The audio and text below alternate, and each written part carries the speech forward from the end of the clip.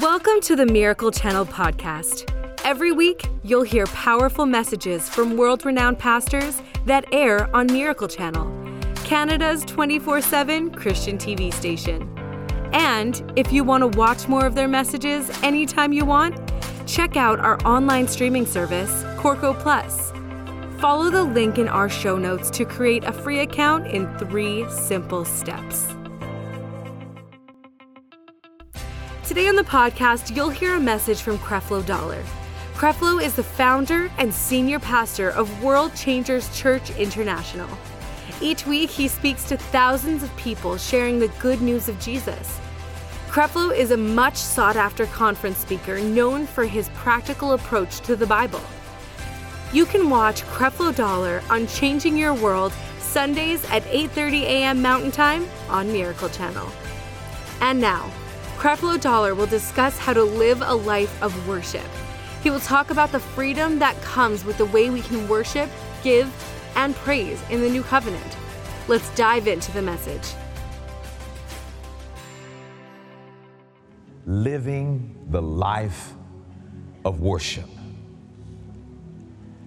If you'll go with me to the book of Matthew, chapter 20, verses 20 through 23, I want to start off with making certain statements, and I want you to absorb these statements. I'm literally saying to you this morning, if it was legal and if it would work, if I could just cut your head open and pour this on the inside of you, I would. I've never so much wanted a congregation to get and understand a teaching like I do this one. For me, I feel like it's taken almost 40 years to evolve into this understanding.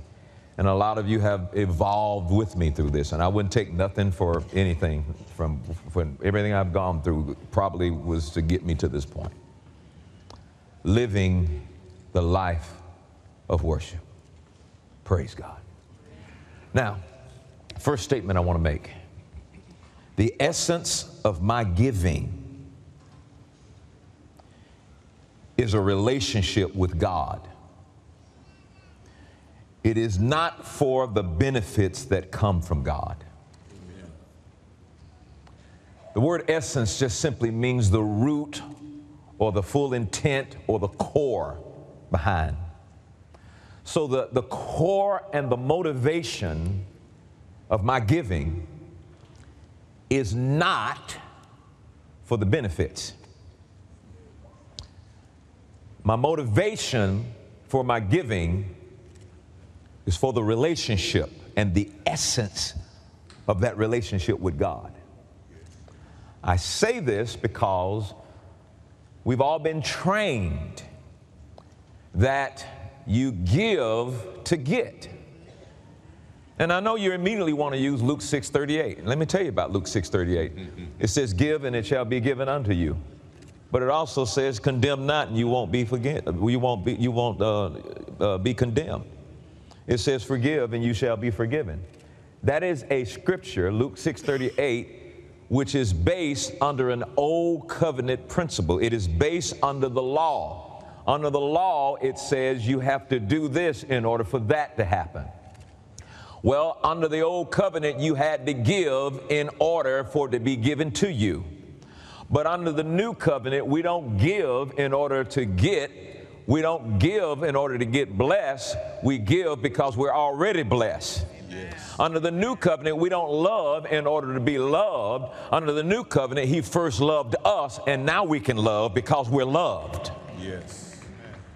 Are you following what I'm saying?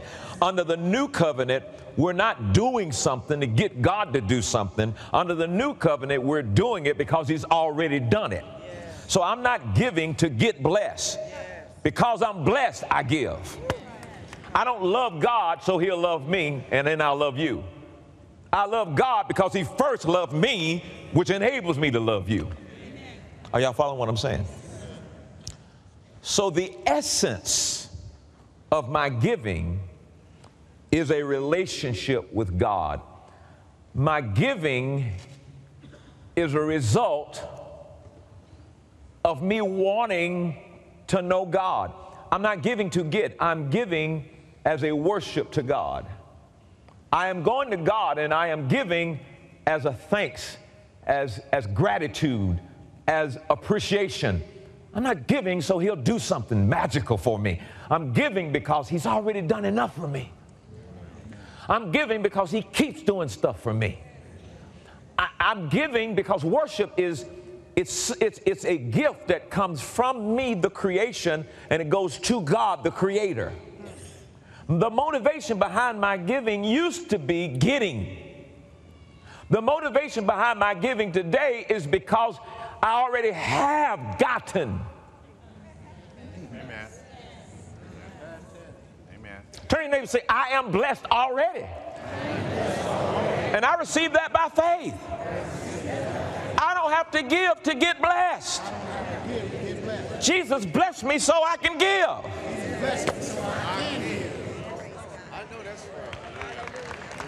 Does everybody understand that now? And so when I give, it causes me to remember what he's done. Offering time to me is like altar call. It's like, for everything you did for me, for every time you rescued me, for the pure fact that I can hold money up because I have a job, because you blessed me with that, for the pure fact that I have a roof over my head and I have food and it might not be what I want, I have to bring a gift to you, because genuine giving requires, genuine worship requires giving of gifts. Giving of gifts is what constitutes worship. The Magi who saw the star in the east came to Jesus, and they found him after 2 years. And when they found him, the Bible says they fell on their knees and began to worship him as they opened up the treasury. So they used the gold and frankincense and myrrh to bring it before him, to begin to worship him, because of what he had done just by coming. Just by coming, he ended the war between God and man's sins. Just by coming, he became the peace offering and the compensation between God and man's sin. And men no longer had to die and go to hell. Because of the peace offering, they could receive Jesus, and that would become a thing of the past. And they worshiped him, because when the angels declared peace on earth, goodwill towards men from God. We've been mixed up on this giving thing. And men have come and we've given instructions to say, if you give this way, then these 5 things will happen. And if you give that way, then these 5 things will happen. And we didn't pursue the relationship, we pursued the benefits. Amen. I said we didn't pursue the relationship with God, we wanted the benefits of God. But what you don't understand is when you pursue the relationship with God, it's like jumping in water. You don't ever have to be concerned about getting wet. You never have to even take the time to think about wet. Why? Because wet comes with the water. Wet is added with the water. And when you have a personal relationship with God, blessings are added to that. But it's got to be first things first. God has got to be first, and your needs can't ever be first, and your money can't ever be first, and materials can't ever be first, and nobody else can ever be first, and relationships can't ever be first, and job can't ever be first. None of that stuff can ever be first. God's got to be first, or you'll never see second, third, fourth. Amen. Amen. Does everybody follow me? So the essence of my giving is a relationship with God, not for benefits that come from God. So as a Christian, what is your motivation? As a Christian, what moves you? Why do you do what you do as a Christian? Why are you here today? What's your goal? What's the thing that moved you? What motivates you to be a Christian? Are you motivated to be a Christian because of the benefit of not going to hell? Are you motivated to be a Christian because it seems like all Christians really walk like they blessed? What moves you? What's your motivation? Everybody has motives. Sometimes they're not good. What moves you? Why do you come here on a Sunday? to hear God's word preached. What's your motivation? Why'd you join this church? What's your motivation? Why'd you marry who you married? What's your motivation? Why do you want to become a leader in the church? What's your motivation? Why do you sing in the choir, in the praise group? What's your motivation? Why do you enter into the ministry? What are you really after? What's your motivation? Why did you decide to date this person or that person? What's your motivation? What's behind it? Because everybody wants something.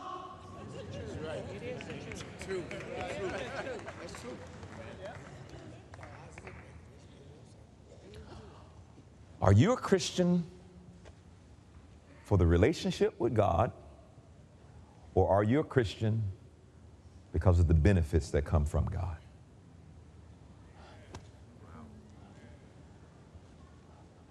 I'm talking about all of them. What benefits are you seeking from God? What do you want now? What are you after from God? What are you trying to get him to do now? When is it going to become this? I'm after God. The Apostle Paul said, I count it all dung, everything I've ever gained and everything that I've ever lost, that I might know him. That I might know him. I'm in it for the relationship. I want him. Not what he can do for me, as he's already done enough. He woke you up this morning. If he don't do nothing else, amen. You start looking at your life and counting your blessing, he's already done enough. When are you going to just want him because you want him? You know what it feels like when people are after you for what they can get from you, but they're not really interested in you? Heaven feels the same way.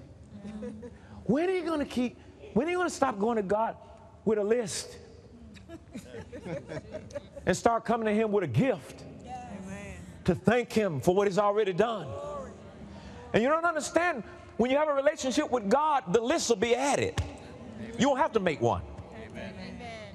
You never have to make one. You never have to talk to God about you need that you need this, or I need that. No. All you got to do is engage in an intimate relationship with him and go after him, and all these other things will be added. Whatever happened to that? Where's the Christian that says, I'm in it for God? I want him. We're trying to turn church into a corporation. We're trying to turn church and politicize it. We want to turn everything we do for God as a quid pro quo. God, I'll scratch your back if you'll scratch mine. But where are the Christians who say, whatever I give to you, I give it to you, requesting nothing from you. I want you.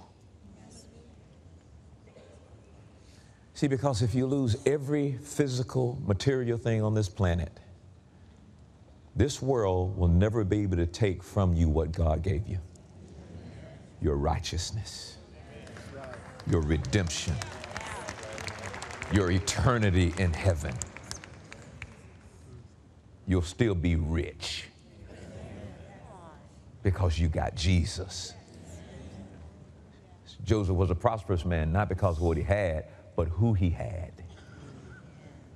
It's the presence of the Lord that causes you to be successful. Because when you seek a relationship with God, success is added. Jump in the water, you get wet. Relationship with God, success is added. But when you start seeking the creation over the creator, then you've gotten yourself involved in idolatry, because he's no longer first. He's been replaced out of the first place. And the second thing is now the first thing. And when the second thing becomes the first thing, you don't get the second thing or the first thing.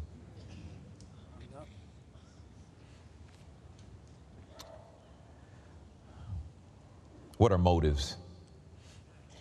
Let's just break it down a little bit more. A motive is something that comes, or actually something that causes a person to act in a certain way. The way you act, what's the cause? What's the cause? Why do you act that way? A motive is a goal or an object of a person's action. What's the goal?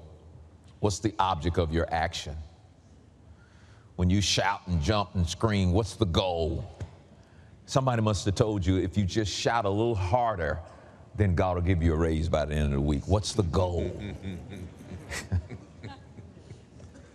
Your motives mean everything to God. Your motives mean everything to God. The motive, that's all God gets. He gets the reason behind what you do. The motive. Now look at this in verse 20. It's a story about a woman. I'm going to read the 20, 21, 22, 23. Then came him to the mother of Zebedee's children with her sons. But watch this. They said that she came worshiping him. Now, I will have to scratch that out because of what's coming on the other side of the and. Because real worship is when something comes from the creation to the creator, expecting nothing back from the creator to the creation. Real worship is what you're presenting to God, expecting nothing in return. And genuine worship doesn't exist without the giving of a gift. It doesn't work. So the reason why I scratch out she came to worship him is because on the other side of the and desiring a certain thing of him. She really didn't come to worship him. She came because there was a benefit she needed to get from him. She came, she called it worship. And how many know worship is not what happens when the song's going on? When you hear the word worship, you immediately think praise and worship and song. That's so not the sum total of worship. It's a part of praise and giving thanks to God, but we're talking about a life of worship. And worship is when Abraham offered his son unto God. Worship is when an individual says, I'm going to give something to God, not expecting anything to return. You don't worship just because you sing. You know the number of people that sing and don't even worship God? They singing and they got chill bumps, but it still ain't worship because ain't nothing coming from them from God, and if it is, it's the wrong motive.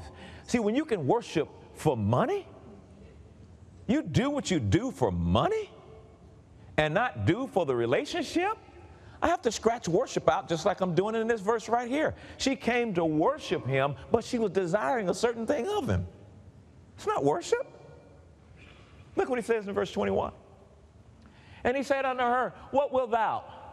And she said unto him, grant that these my two sons may sit, the one on the right hand and the other on the left hand in thy kingdom. Oh, so that's why you on your face. You don't really want me for me. You want me to do you a favor. I'm telling you, when you want God for who God is, and when you go after the relationship, the favor is added. Amen. 22. But Jesus answered and said, you know not what you ask. Are you able to drink of the cup that I shall drink of, and to be baptized with the baptism that I am baptized with? And they said unto him, yeah, we are. We're able. Man, that's how this whole thing started in Exodus. Verse 23, and he saith unto them, ye shall drink indeed of my cup, and be baptized with the baptism that I'm baptized with. Watch Jesus. But to sit on my right hand and on my left hand is not mine to give. Motives. What's your motive? What was really behind it? Why do you pray for an hour? Why do you read the Bible? Why are you sitting here in a church? Why don't you go smoke some weed? Really? What are you in it for? Because Christianity has turned into a big old religious organization Well, we do all of these religious actions to try to move a God who is already moved. You know the number of churches that are going to go on a fast in January, and you go ask them, why are you fasting? And why are you fasting in January? Oh, we want to move God. God already moved. Why are you fasting? Well, we want to see miracles. They're available. You're in the blessing. You got something better than a miracle. You got a blessing. Yes. Say that.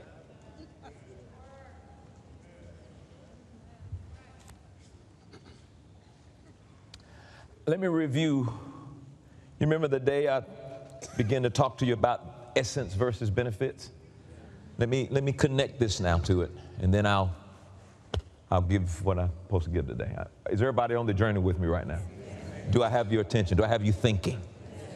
I'm going to the very extreme of this so I can get your attention on some stuff. Fasting is still good if you have a problem believing. Did y'all understand what I just said? Oh, let me give it to you right quick. You remember the little boy who would throw himself in the fire, and the disciples tried to cast the demon out, and they could not cast him out. And Jesus came and delivered the boy, and the disciples asked, why could we not deliver him? And Jesus said, because of your unbelief. And he says, this kind cometh not out except by prayer and fasting. Well, most of the church thought he was talking about this kind of demon doesn't come out except by prayer and fasting. He just told you what the problem was. It was unbelief. And he said this kind of unbelief doesn't come out except by prayer and fasting. So fasting today is to deal with unbelief. Amen. So if your whole church is in unbelief, you need to fast in January. Yes, sir. I would like to think that I do have some believers here at World Changers. You're not fasting for power. You're not fasting for more anointing. Why? Because God's already given that to you.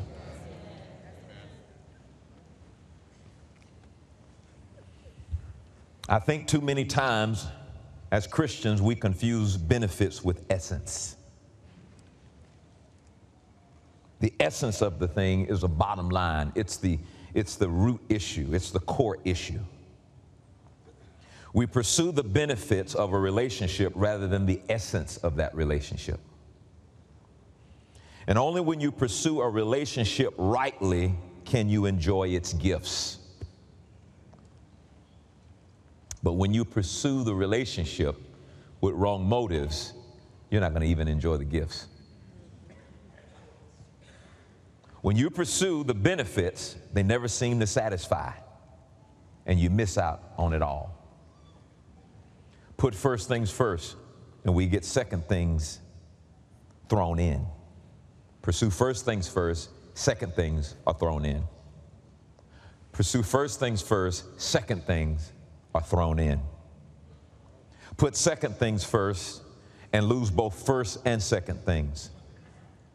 And when second things become first things, you're in idolatry.